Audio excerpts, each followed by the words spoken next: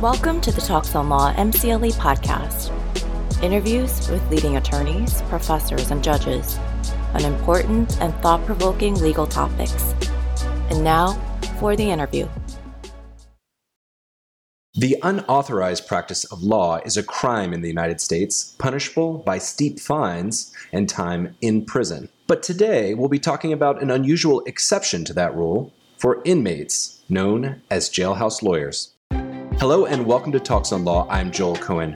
Our guest today is Philip Miller, who in the not-so-distant past was a jailhouse lawyer himself. Philip, welcome to Talks on Law. Thank you, Joel. Why don't we start with your experience? How did you end up in a position where you could become a jailhouse lawyer? So my story, well, initially, I had to get arrested first. That was unfortunate. And so the way I became, started off as a law clerk in the state system was my first job. I was assigned to the mess hall at Five Points Correctional Facility. So yeah, that's something that, some of our viewers may not actually know, that, while incarcerated, inmates are given jobs. Yeah, you have to have a job while incarcerated, either a job or some type of educational program if you need it. So for people who did not graduate high school, they would have to attend GED classes. But if you did, then you would take either vocational or a job assignment or both.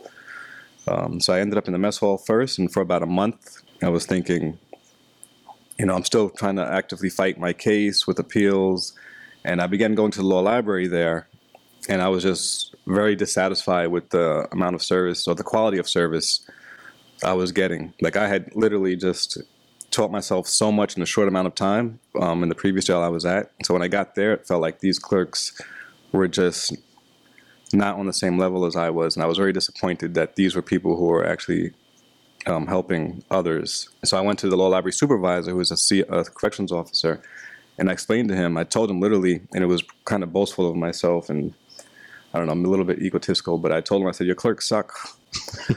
I said, if you very direct. Yeah, I said, if you compare me to any of these or give me any test you want, I said, I guarantee you I'll outperform anyone in this law library. And he just stared at me for a second. He didn't say anything. He just stared. And then he said, you know what? I'm going to hire you. And that was it. And he hired me. And that was a deviation from the norm, because to become a law clerk in the state system, in the state prison system in New York State, you actually have to take a legal research course and then take a test and pass it before you can become a law clerk. Isn't working in the mess hall kind of a good job? You have, access to food? Yeah, so there's definitely perks to work in the mess hall if that's what you want to do. Definitely access to more food, probably better pay than other positions throughout the facility. But when you're fresh into the state system, your main concern for most people is freedom, trying to reduce your sentence or have your conviction vacated. And so that was where my concern was. I wanted to, not only help others, but also work on my own case. And I wanted more access to law library other than going once or twice a week. And you had a unique case. Do you mind if we talk about it? No, fine. So you were convicted for armed robbery, is that right? Yes. And your partner in crime, if you will, was not convicted. He was tried separately and acquitted. Yes. I'm sure that gives someone pause or makes one think a lot about the case, the trial, what went wrong, what could have gone differently. Yeah, it should give someone pause if, a regular... if you approach it regularly. So I had assigned counsel, and my co-defendant had retained counsel, and the quality of services we both received were vastly different. So from the beginning, my attorney felt he wasn't getting paid enough. He was getting the court rates for assigned counsel. He was a private attorney on the 18B panel, and so he was getting whatever the 18B rate was at the time. So in some states like New York, the court will pay lawyers to serve as public defenders, and in other states, public defenders kind of work in their own regime. I'm just mentioning for our national audience. And so my attorney felt he was not getting paid enough money, and so he told me from the beginning, I'm only going to focus on a plea for you because I'm not getting paid enough. He told me at one point, if your family can come up with another $10,000, then I can start to think of a trial. But he said, if not, then only a plea, because I don't have time or the resources to focus on trial for your case and ignore my other clients. And so from the beginning, his focus was only plea. On the other hand, my co-defendant's attorney, from the very beginning, his focus was trial. Like, he heard the story, he heard what happened. We both of us confessed to the same crimes, and what ended up happening is we were both, the term is coercion, so physically the police beat us in the precinct for our confessions. And his attorney said, you know what, that's enough for me to prepare for trial. And so he did it. And so while I was pleading guilty, my co-defense attorney was going to trial. And so he presented evidence that it took place. The jury believed him. And then they were legally allowed to exclude the confessions from their consideration of the case. And literally, there was no other evidence. There was no fingerprints, no eyewitness identification, nothing. And so because his confessions were excluded, there was no longer evidence to support a conviction. And they acquitted him on all charges. At the same time, did this trial take place after yours? No, right before mine. Right before? Like weeks before mine. So there wasn't something you could do? You couldn't say, hey, look, lawyer, like my friend was able to successfully try his case? Yeah, so because I had pled guilty, judges have an interest in what's called finality of a judgment. And so basically when it's over, they want to say over. So you had already pled guilty? Yeah, and so as soon as he was acquitted, I told my attorney, I said, can we file a motion to withdraw the plea and go to trial and prepare? And he was, he just told me, no, it's not going to happen. It's too late. And so, my next step was just sentencing after that. And so I went to the state prison and my co-defendant went home. So you're in prison and you're thinking, gosh, this doesn't seem fair.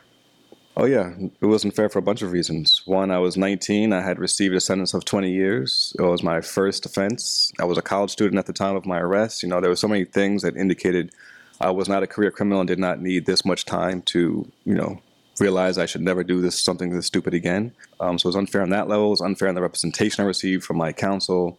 Unfair that the disparity between my result and my co-defendant's result was unfair. 20 years versus freedom for the same case. There are a bunch of levels of unfairness. Let's talk about right to counsel. This is so important that it's written into the Bill of Rights. You have a right to counsel in criminal cases. That goes away. That goes away after conviction in the United States. So it goes away to the extent that once your case is over, it's over. But in the U.S. and in all states, the right to counsel extends throughout the first appeal as of right from your conviction. So on that first direct appeal, you still have the right to counsel. The right to counsel for a long time only applied to the federal courts through the Sixth Amendment, which is where it's born. And then in Gideon versus Wainwright, the Sixth Amendment was actually applied to all the states through the 14th Amendment. So if you're convicted at trial court, then you can appeal to the state's appellate court. And at that point, if you lose or the appellate court fails to take the case, that right is extinguished. The right essentially disappears at that point, unless there's some other statutory provision that allows for assignment of counsel. The right is gone after the first appeal is concluded. And that's, the reason why legal help inside is so important, because many of the people who are incarcerated do not have the funds to privately retain counsel on the outside to do any further work on discretionary appeals or discretionary post-conviction motions. And so to address that issue, the Supreme Court in Bounds versus Smith said that in order for full access to the courts to have any meaning, the states need to provide some sort of way to make that happen. And it left it open for the states to decide how they want that to happen, so they don't have to have a team of attorneys on standby for the population. They could, if they so chose to do that, they could. Or they could have quasi-professionals like paralegals come to the facility. Or they can train inmate law clerks. Or they can provide a law library. Or any combination of those things. So the jailhouse lawyer isn't some constitutional provision. It's, in fact, legal representation by necessity. It's because states aren't stepping in and offering free access to attorneys for inmates, this was the best thing that they could get access to. Yeah, so you have the right to access to the court. So that right does not disappear even when you're incarcerated. And Bounds versus Smith just said, it's up to the state to choose how they want to do it, but they have to do it in some way. When it comes to jailhouse lawyers specifically, one of the main cases from the Supreme Court was Johnson versus Avery. Do you remember what happened in that case? Johnson was an inmate in Tennessee, but he was what was referred to back then as a writ writer. He was helping other inmates prepare writs of habeas corpus. And the U.S. Supreme Court had held in a previous case that a state could not create any kind of impediment to an inmate's ability to file a writ of habeas corpus. And so Johnson extended that and said that it should apply to this individual because he was helping people who might have been illiterate or functionally illiterate. So Johnson in this case was helping fellow inmates. Tennessee brought charges against Johnson? Yeah, disciplinary charges because they said he was violating facility rules by providing assistance. The Supreme Court interpreted that as like an impediment to other people who needed to access the writ of habeas corpus. So there's some restrictions on, I mean, it's not a free-for-all. The courts didn't say inmates have a blank check to practice law while they're in jail. What are some of those restrictions, and how have you seen states interpret it? Okay, so I can talk about New York State. So Bounds v. Smith established at the court that each state has to provide some method of access to the court when it's up to them to choose if they're going to have attorneys, paralegals, inmate law clerks, law libraries, etc. New York State decided to go the route of law libraries and training inmate law clerks to provide the assistance inside. And so Bounds v. Smith was later modified by Lewis v. Casey. So Lewis v. Casey modified Bounds v. Smith by saying the state does not have to provide law libraries that are so complete that it basically turns people into litigation engines. For example, you don't have to have a complete law library like every listing that you'd find in a law firm. As long as the state provides what's necessary to challenge the conviction or conditions of confinement, that's the bare necessity that needs to be in a law library. So Lewis v. Casey clarified that, and it chipped away a little bit at Bounds v. Smith. Lewis v. Casey also added another or clarified something they did not clarify in Bounds v. Smith, which was if you were going to sue based on the lack of access to the court, you now had to show that the state's impediment to your access to the court actually caused you harm in some way, like it made you miss a filing deadline or got your case thrown out or dismissed or some other thing like that. And so after Lewis v. Casey, it was clear that law libraries was just one constitutionally acceptable method of providing access to the court, and that law libraries did not have to be so complete or mirror what was actually in a law firm. New York, however, I think is actually one of the more progressive states in terms of law libraries because their holdings they actually mirror what you find in a law firm in the street.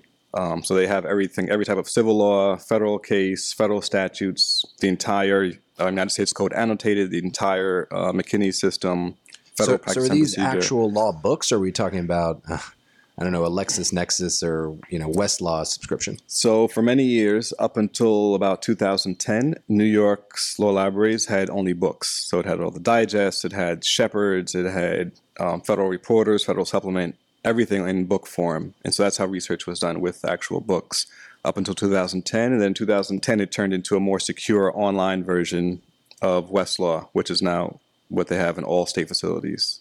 So now everything is digital. And it is actually through Thompson West. Yes. You mentioned, for example, in Johnson v. Avery, Johnson was helping people who were illiterate. How useful is a law library to some inmates who may not be able to digest the information in these books? That's exactly what, why Johnson versus Avery was decided, because, just providing law libraries themselves is not enough. It doesn't mean that someone will actually be able to read and understand what they're reading, or read it, understand it, and then figure out how to apply it to the facts of their case, or even know whether or not it applies to the facts of their case. Do you have an example from kind of your experience? Someone that you helped who probably couldn't have done much on his own? Yeah, so one example that comes to mind is a guy named David Huck. So David Huck was someone who could not read or write. He had I don't know what his education level was, but it was very low. He was probably in his 50s at the time that I met him. And he kept coming to the law library asking for assistance. At the time, I was super busy with helping other people, and he kept coming back over and over. And I kept saying, I'm too busy to help you. You have an appellate attorney assigned to your case. I'm sure that person is more than capable of handling your appeal. And he just kept saying, no, will you please just look at my case and tell me what you think. So this was someone who actually had an attorney working on his case? Yes, he had an assigned appellate division attorney. What was he charged with? He was charged with aggravated criminal contempt in the first degree and felony assault in the second degree.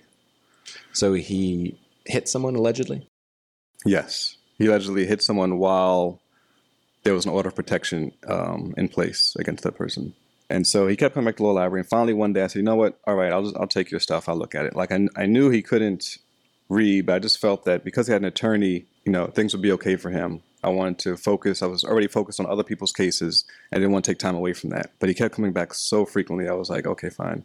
And so I took his transcripts and his discovery material and his, prior pretrial motions and everything else. And I went through them all.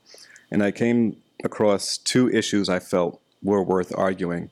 I knew I didn't have the time to prepare the brief myself, so I drafted a legal memo with these two issues with supporting case law showing why the violations happened and why a reversal was warranted.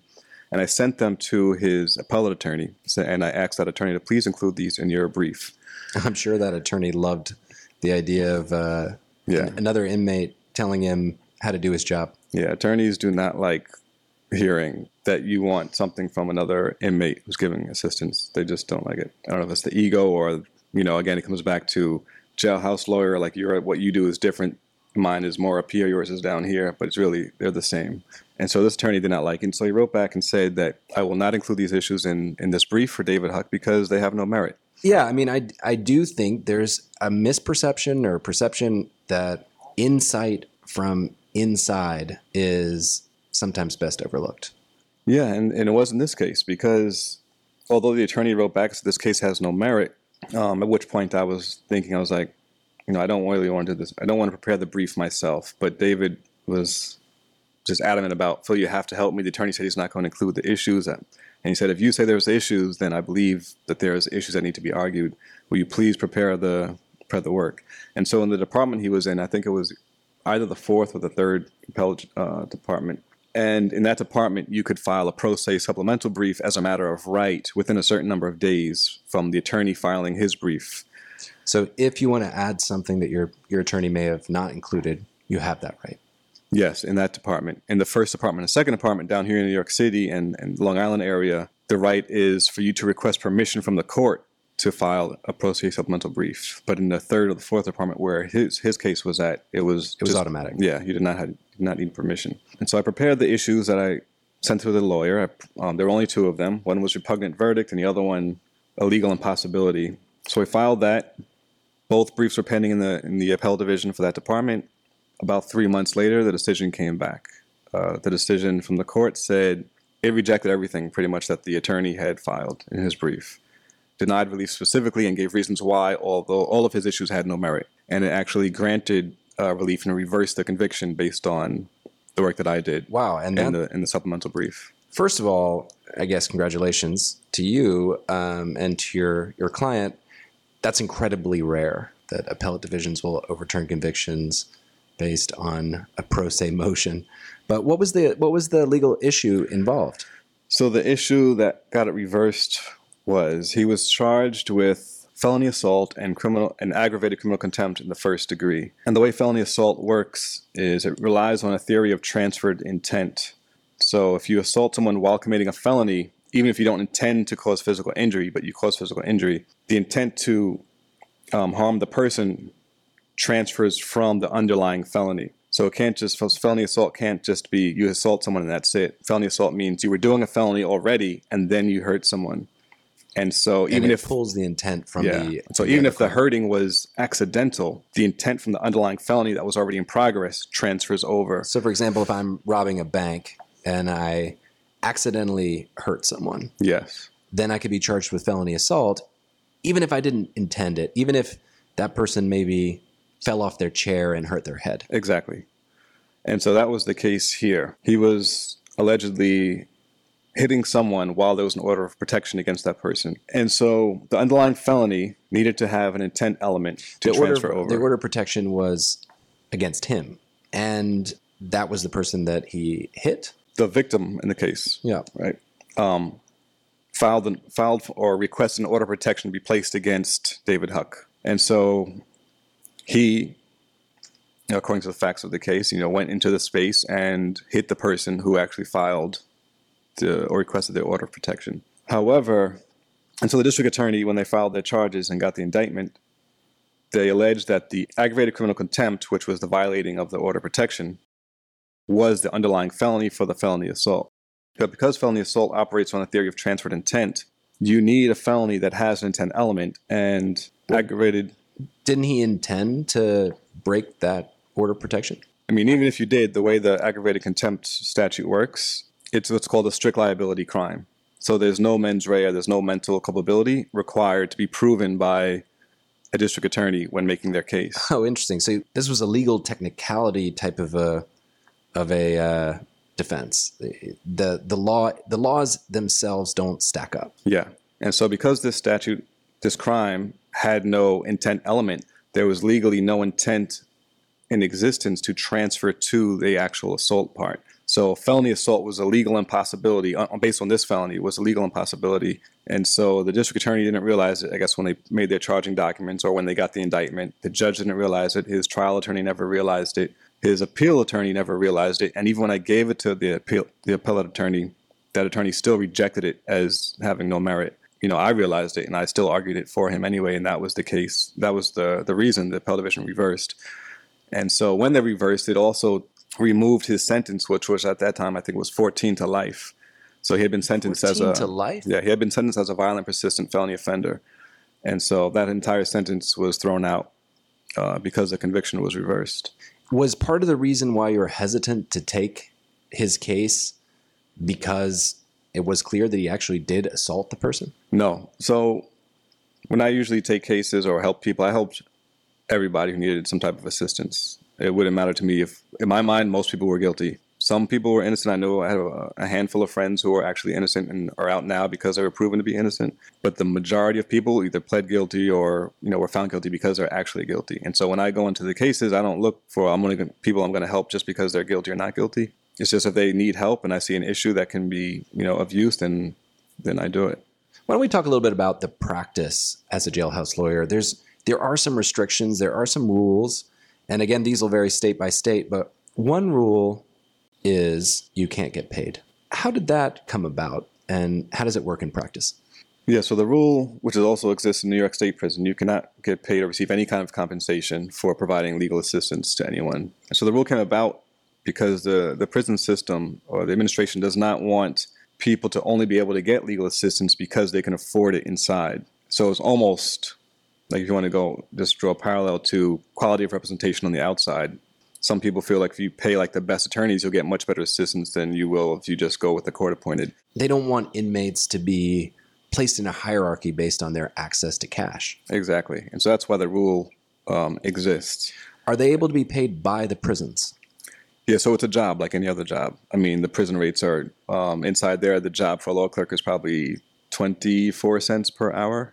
24 cents an hour. Yeah, so that's the rate you get. And are you billing 24 cents an hour when you're back in your cell thinking about the case and doing additional research? It's only for the assigned time that you're actually inside the law library. So it's not like for lawyers where they may be in the shower prepping their oral argument and you can billing bill the client. Yeah, not at all. And so that's the general rule. And then in practice, it varies by the individual, by the quality of work the individual believes he can provide. So there are people who do charge occasionally. Did you charge? I myself have charged occasionally for legal work. Which is a violation of the rules. Yeah. Yeah, if you're caught charging... Are we good on statute of limitations here? Yeah, I mean, it's a disciplinary rule. Like administrative disciplinary rule inside of a prison. They don't have any authority over you anymore? No. Yeah, in practice, compensation is... It's exchanged. It's very common. And most of the time it isn't that a law clerk or a jailhouse lawyer will tell someone, well, if you can't pay me, I'm not going to help you. It's, I'm going to help you. This is what I'm doing. And if you want to, you could get me this, this, and this, or something of that sort. And so the way I did it was I didn't turn anyone down for assistance. I actually had a waiting list of people who wanted my assistance. And so I'd eventually get to people, but the people who I knew had a lot more money than others, like let's say a former attorney who was incarcerated or someone who had a bridge contract for doing all the painting for New York City bridges who was also inside. Those people, I would say, okay, I'm going to do this much work. I'm going to go through thousands of pages of your transcripts and discovery, et cetera. Would you feel comfortable giving me this amount to do that? For those people... Wait a second. You are representing a lawyer who's behind bars? I mean, it's not just, low-level common criminals who go to prison. You have state senators who get arrested. You have people in very high-profile positions. But you actually did work for an attorney. Yeah. Or a former attorney. Yeah. And so in practice, exchange compensation does happen. But it's not. Are we talking cigarettes? Are we talking commissary? Different people do different things. And so some guys who feel that they are only going to type a document might say, all right, a couple of packs of cigarettes or some stamps or something. Whereas when you're in full litigation and you think the person is wealthy or you've confirmed it and the person has actually, a lot of people actually who do have the resources, they will offer to pay you or to give you extra money. And part of that is because you're dedicating yourself to their case, not just in those hours in the law library. You're spending some of your own time as well to work on those cases. Yeah, and so it wasn't, like you just said, it wasn't always time in the law library doing the case. It was in the yard. It was in my cell. It was at my, wherever else I might be, always thinking. Like I would actually take the transcripts back to my cell, all the discovery back to my cell. So I'd have like volumes and volumes of paperwork, and I would sit through and just go through everything with a fine-tooth comb, taking my notes. There's a lot of out of law library time to get this kind of work done. What other restrictions? So you're not supposed to get paid. Are you required to have a certain amount of training by the prison itself? So if you're going to be a law clerk in New York State's prison system has a formal procedure by which you become a law clerk. It's you take a legal research course. Once you complete that, you take an exam, and if you pass the exam, then you're authorized to work in law libraries. But you didn't do that in New York State. When I began, so I did it after I started as working as a law clerk, and then I ultimately became the instructor for that legal research course for many years. But when I first got my first law library job in New York State's prisons in 5 Points, I did not do that. I did not have the research certificate. I did not take the class, but I had so much ability that the officer in charge at that time just said, "I'm hiring you no matter what. Once you start, then eventually you have to take this test and get this qualification to continue, but I'm hiring you now." So the formal procedure is you become a law clerk by taking the course, legal research course, passing an exam.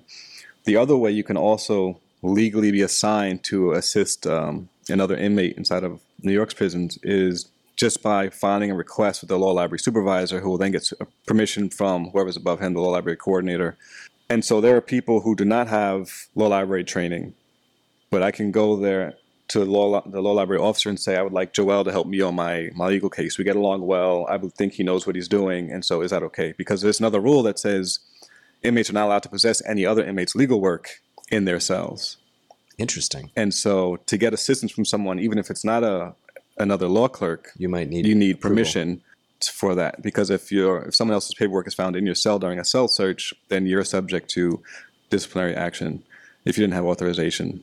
So it sounds like you had somewhat of an encouraging experience with the prison staff who was in charge of the program. That's not everyone's experience. There's actually been cases where being a jailhouse lawyer comes with some downside. So retaliation and punishment is real, especially when it comes to not so much for challenging criminal convictions and helping people in that way, but once you begin helping people challenge the conditions of their confinement or file lawsuits against guards who, either allegedly attacked them or assaulted them in some way, the guards eventually, it comes back to them. Who's filing this? And then they start looking who's helping this person file this. And so you actually become a target yourself from helping people file lawsuits, because the Eighth Amendment is actually, that's what most 1983 actions are filed on, is usually Eighth Amendment claims. What are 1983 actions? If a state entity violates your federal constitutional rights in some way, you can file a 1983 action against that entity. So here we're talking, you said it's a lot of time, Eighth Amendment, we're talking about cruel and unusual conditions, cruel and unusual punishment. Yeah, that's the most common one. I mean, you can do First Amendment stuff, you can do whatever applies to you. But the most common one is Eighth Amendment. And whether it's in the context of being denied medical treatment, which there's a case of Estelle versus Gamble, which said if a Department of Corrections is not providing with adequate medical care, it could be considered deliberate indifference to a medical need, and that would actually violate the Eighth Amendment prescription against cruel and unusual punishment. Or it could be something where a guard physically assaulted you, kicked out your teeth, broke your ribs or something like that, and you want to file suit now against the state. You help other inmates file those lawsuits, and the guards hear these things. And that's putting you in a precarious position, because when you're an inmate, you're at the mercy of these guards. Yeah, and so when that happens, I mean, all the guards aren't bad, but occasionally there are plenty who do things they should not be doing. And so when you do help other inmates file litigation against these guards, you too become a target once they realize who's helping them. And so the only way to protect against that, like you'll have guards who find out and they'll turn off the power in your cell. They'll start harassing you. You might even be assaulted yourself. There's a bunch of different things that can happen. And the only protection against that is just making it as public, documenting every little thing and including or CCing as many people as possible just to get more exposure to the issue, to protect yourself. When in preparation for this interview, we were looking at other potential negative repercussions, and there have been examples where jailhouse lawyers were in fact punished by prison staff or faced risk to themselves or even their families. So retaliation and punishment is real, especially when it comes to not so much for challenging criminal convictions and helping people in that way, but once you begin helping people challenge the conditions of their confinement or file lawsuits against guards who, either allegedly attacked them or assaulted them in some way, the guards eventually, it comes back to them. Who's filing this? And then they start looking who's helping this person file this. And so you actually become a target yourself from helping people. The Eighth Amendment is actually, that's what most 1983 actions are filed on, is usually Eighth Amendment claims. What are 1983 actions? If a state entity violates your federal constitutional rights in some way, you can file a 1983 action against that entity. So here we're talking, you said it's a lot of time, Eighth Amendment, we're talking about cruel and unusual conditions, cruel and unusual punishment. Yeah, that's the most common one. I mean, you can do First Amendment stuff, you can do whatever else exists, whatever applies to you. But the most common one is Eighth Amendment, and whether it's in the context of being denied medical treatment, which there's a case of Stell versus Gamble, which said if a Department of Corrections is not providing with adequate medical care, it could be considered deliberate indifference to a medical need, and that would actually violate the Eighth Amendment prescription against cruel and unusual punishment. Or it could be something where a guard physically assaulted you, kicked out your teeth, broke your ribs or something like that, and you want to file suit now against the state. You help other inmates file those lawsuits, and the guards hear these things. And that's putting you in a precarious position, because when you're an inmate, you're at the mercy of these guards. Yeah, and so when that happens, I mean, all the guards aren't bad, but occasionally there are plenty who do things they should not be doing. And so when you do help other inmates file litigation against these guards, you too become a target once they realize who's helping them. And so the only way to protect against that, like you'll have guards who find out and they'll turn off the power in your cell, they'll start harassing you. You might even be assaulted yourself. There's a bunch of different things that can happen.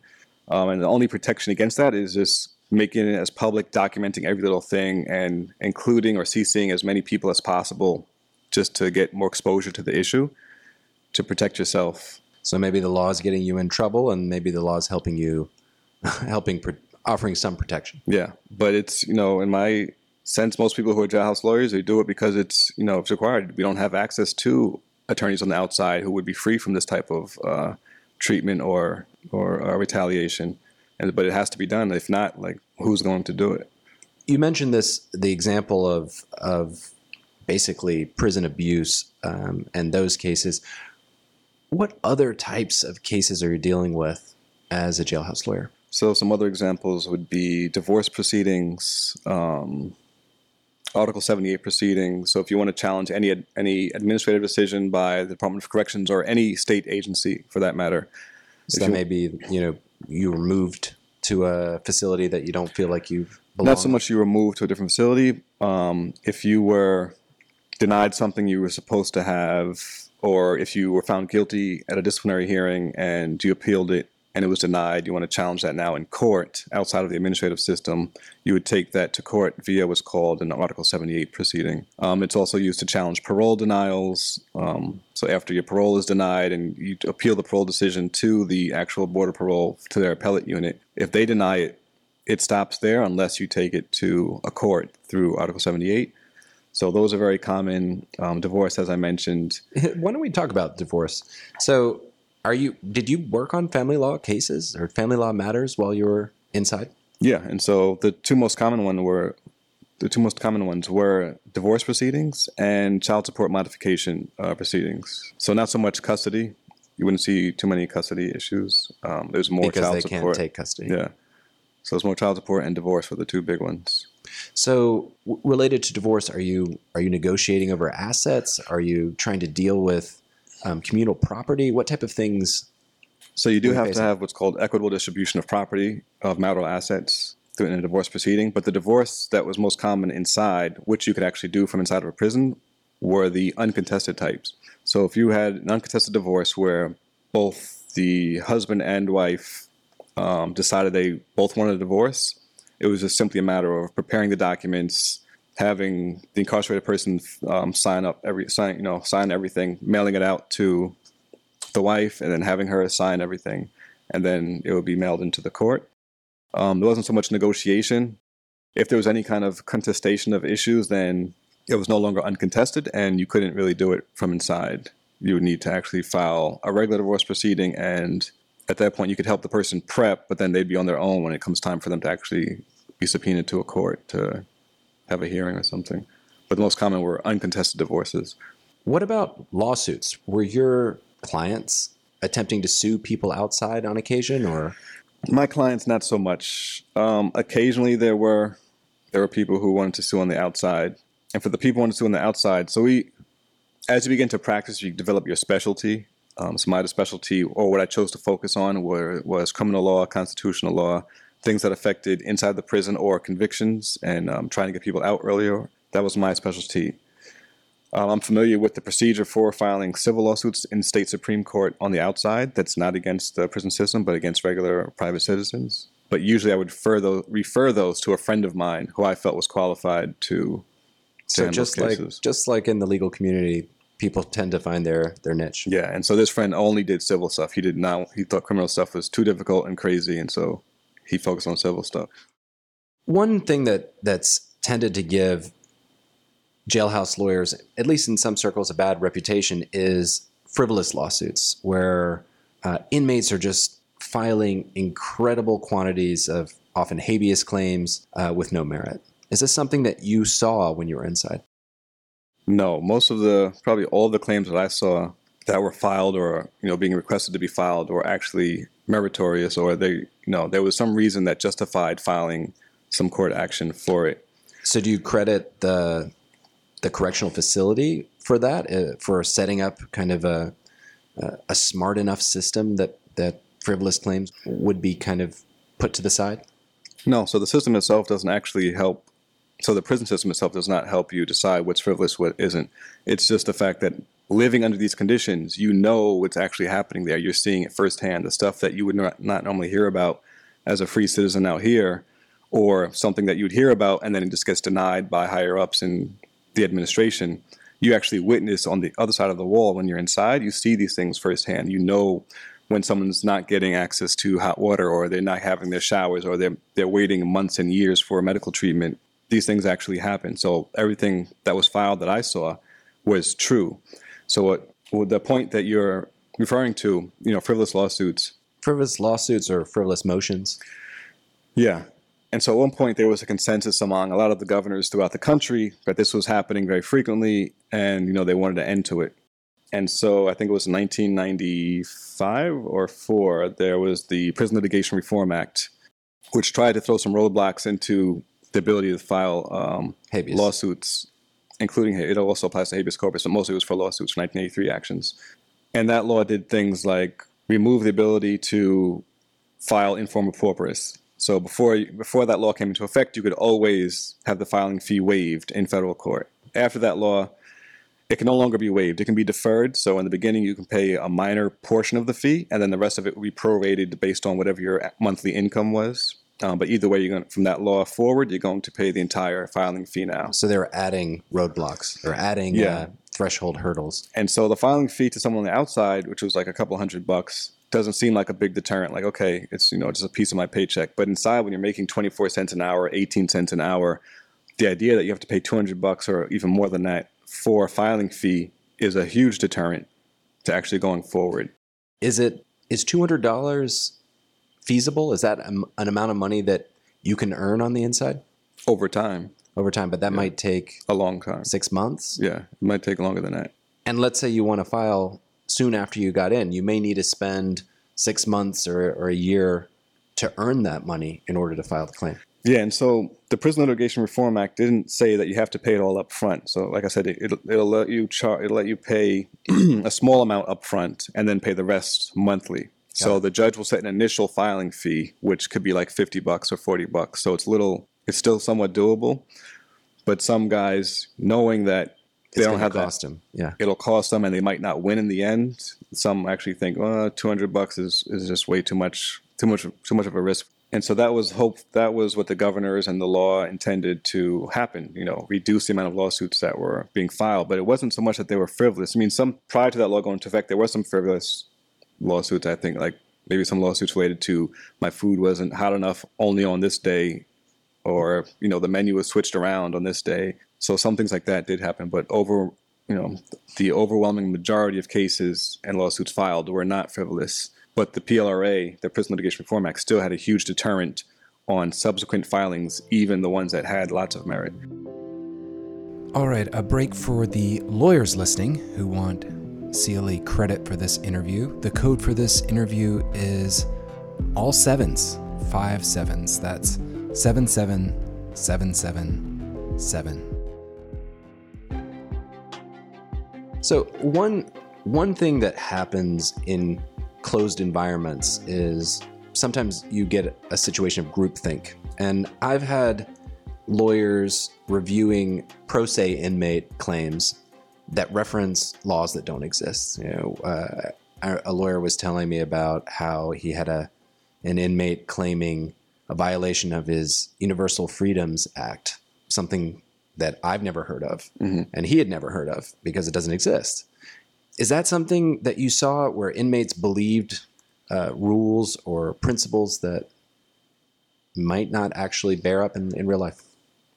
Yeah, so that happened, I wouldn't say a lot, but it happened more, often than not. So you had to be the filter? And usually it's because people didn't understand the laws that did exist, or, even know what laws existed. And so they would hear something from someone, that person would tell them, they can't do that, or this shouldn't be done, and that violates whatever law or something. And that person necessarily doesn't have a thorough understanding either. And so the person hearing this just follows with it and says, okay, this is wrong. My friend just told me this is wrong, and this is why. And so then, this type of thing happens. But it's also demonstrating why you need people trained in the law to actually help people. And to that extent, also, I'll say that I also encountered some people I felt that should not have been law clerks or should not have been assisting people with legal work because they did not have thorough grasp of the knowledge that they're imparting to others. And so there was actually, I don't remember the guy's name, but there was actually one case. It's probably for the best. Yeah, there was actually one case that I know of where the attorney actually recused himself from the appeal because the incarcerated person kept sending letters and memorandum from someone else who was helping him with his case, but everything that guy was sending was just completely wrong, and not supported by anything. It was just like bizarre, some of the stuff that guy. So the lawyer was thinking, gosh, I'm trying to help you, and you keep sending the judge things that are pissing him off. I'm out. Yeah, and so I saw that actually happen because of someone. And there's, occasionally you run into people who have no idea what they're talking about, but to the untrained ear, they sound like they know exactly what they're talking about. And people are so hopeful for this kind of help that they listen to it sometimes. And maybe they want to benefit from that. Maybe that person is happy to take a couple packs of cigarettes to help someone, even if that help isn't useful. Yeah. And so that happens. And so that was one of my biggest pet peeves while I was inside working law libraries. One, I didn't like law clerks who I felt were not qualified to be law clerks, and other people who weren't law clerks who were providing assistance who also, were not qualified to provide that assistance. So on the outside, in our day-to-day lives, if a lawyer is giving terrible advice repeatedly, they might be disbarred. They might come in for some type of disciplinary hearing. Is there something like that on the inside, or is it just reputation? Or is it just reputational? Just reputation. If the person gets a case dismissed or something because of inadequate advice, there might be a fight because of it. But there's no formal proceedings like disbarment or you lose your law library job, because some people aren't working in the law library. They just have regular jobs, and so there isn't any formal procedure. And so the way I tried to counter or prevent that type of thing happening was once I became the administrative law clerk at 5 Points, for example, I was then in charge of hiring. And so the law library supervisor, the correctional officer who's there, he's the person who hires the people, but he would always come to me and say, who do you want?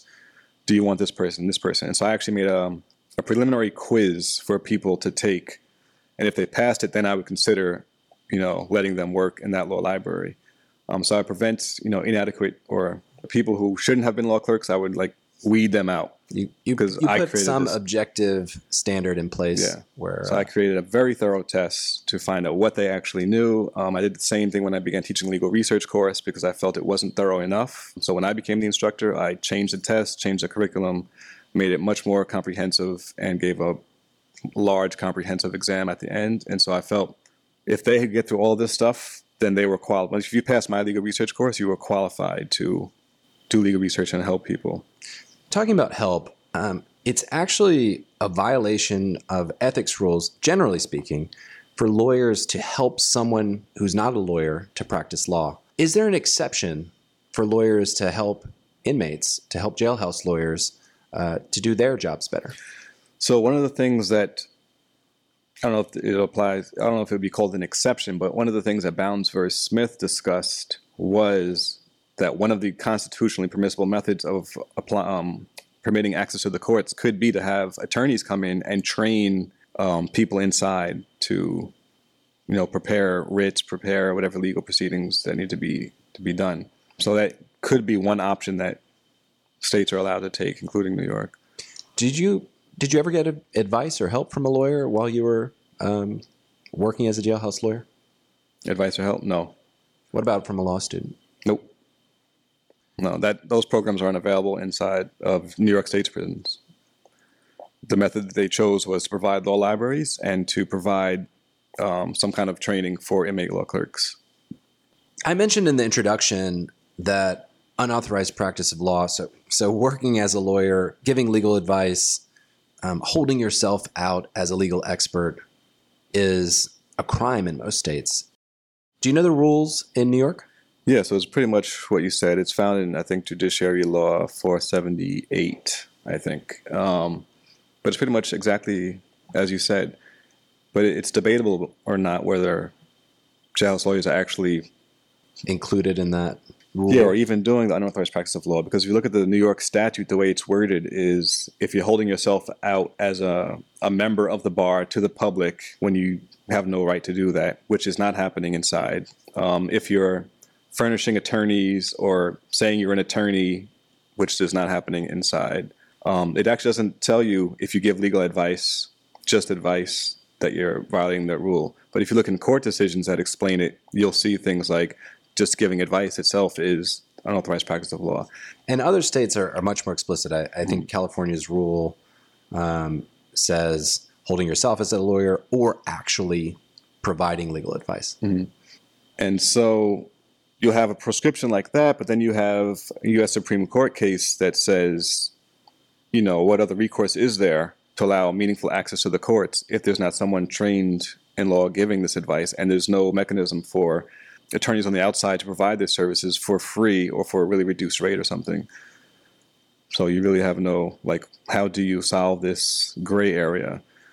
And the Supreme Court's come out clearly and said, if it's done properly, then the work of a jailhouse lawyer is permissible. Yeah, so in Johnson v. Avery, not only in the main decision, but if you go into the next decision, the concurring decision, the judge actually goes into much more detail about why legal advice should not be left to only trained attorneys, because in this space, you actually need people to do this inside of prisons. And so that justice felt that the law and society in general should not be so uptight about legal advice in this context, because if they're not going to do it and there's no way for them to do it, then you have to let people who are not trained in law do this. And he felt it was actually a service to attorneys, because he felt by letting that happen, attorneys could actually focus on other more important issues or something else.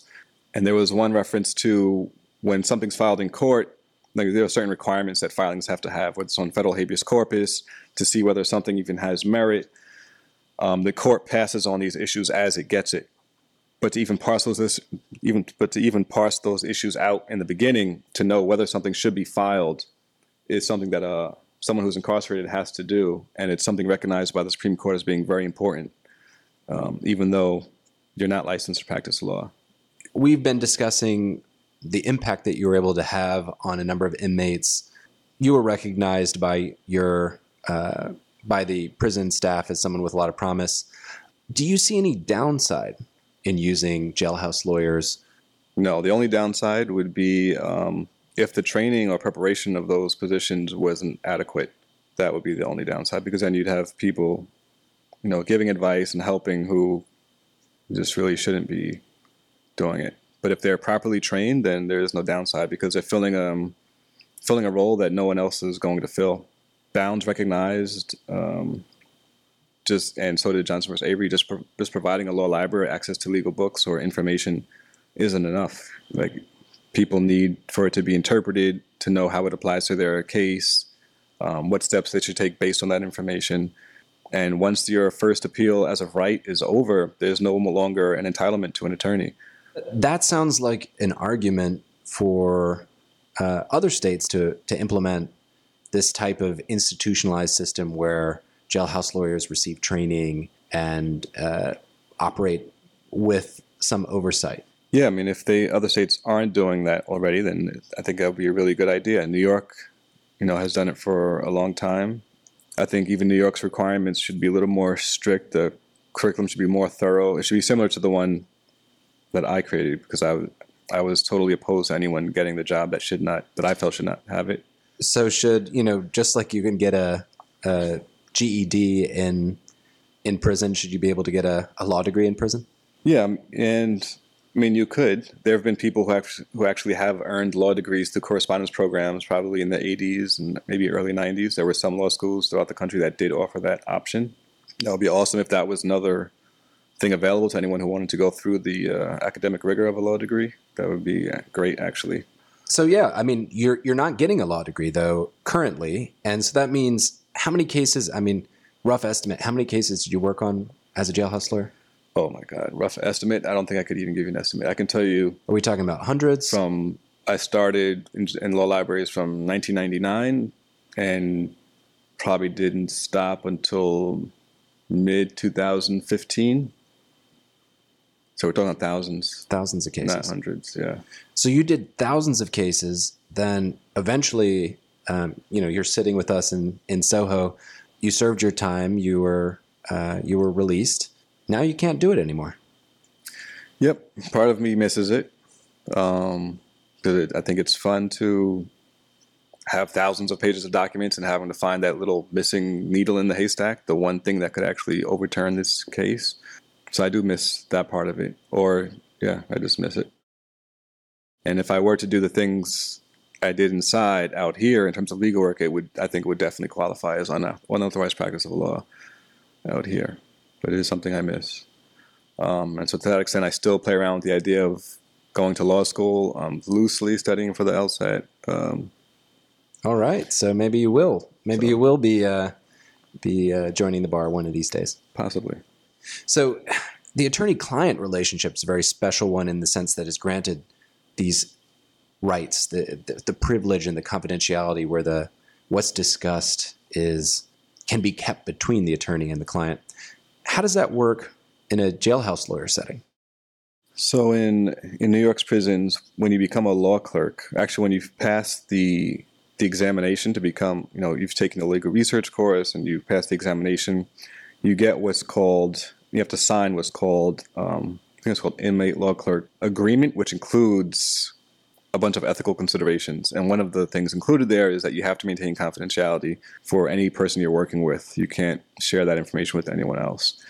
And so it's formalized. There's a formalized agreement. If you're found to have violated it, then you can lose your job if you're a law clerk at the time. Usually it's not a big issue. Occasionally someone might talk about someone's case with someone else in terms of seeking advice or different ways to approach it. But generally, people keep people's confidences.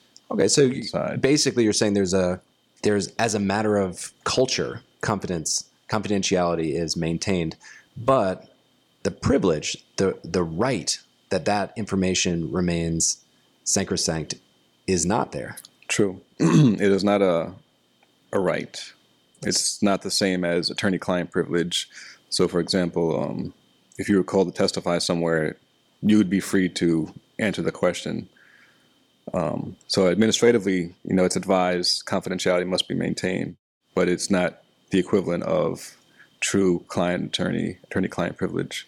Are there any examples? I mean, you might not be familiar, but are there any examples where the jailhouse lawyer is called to testify against his client?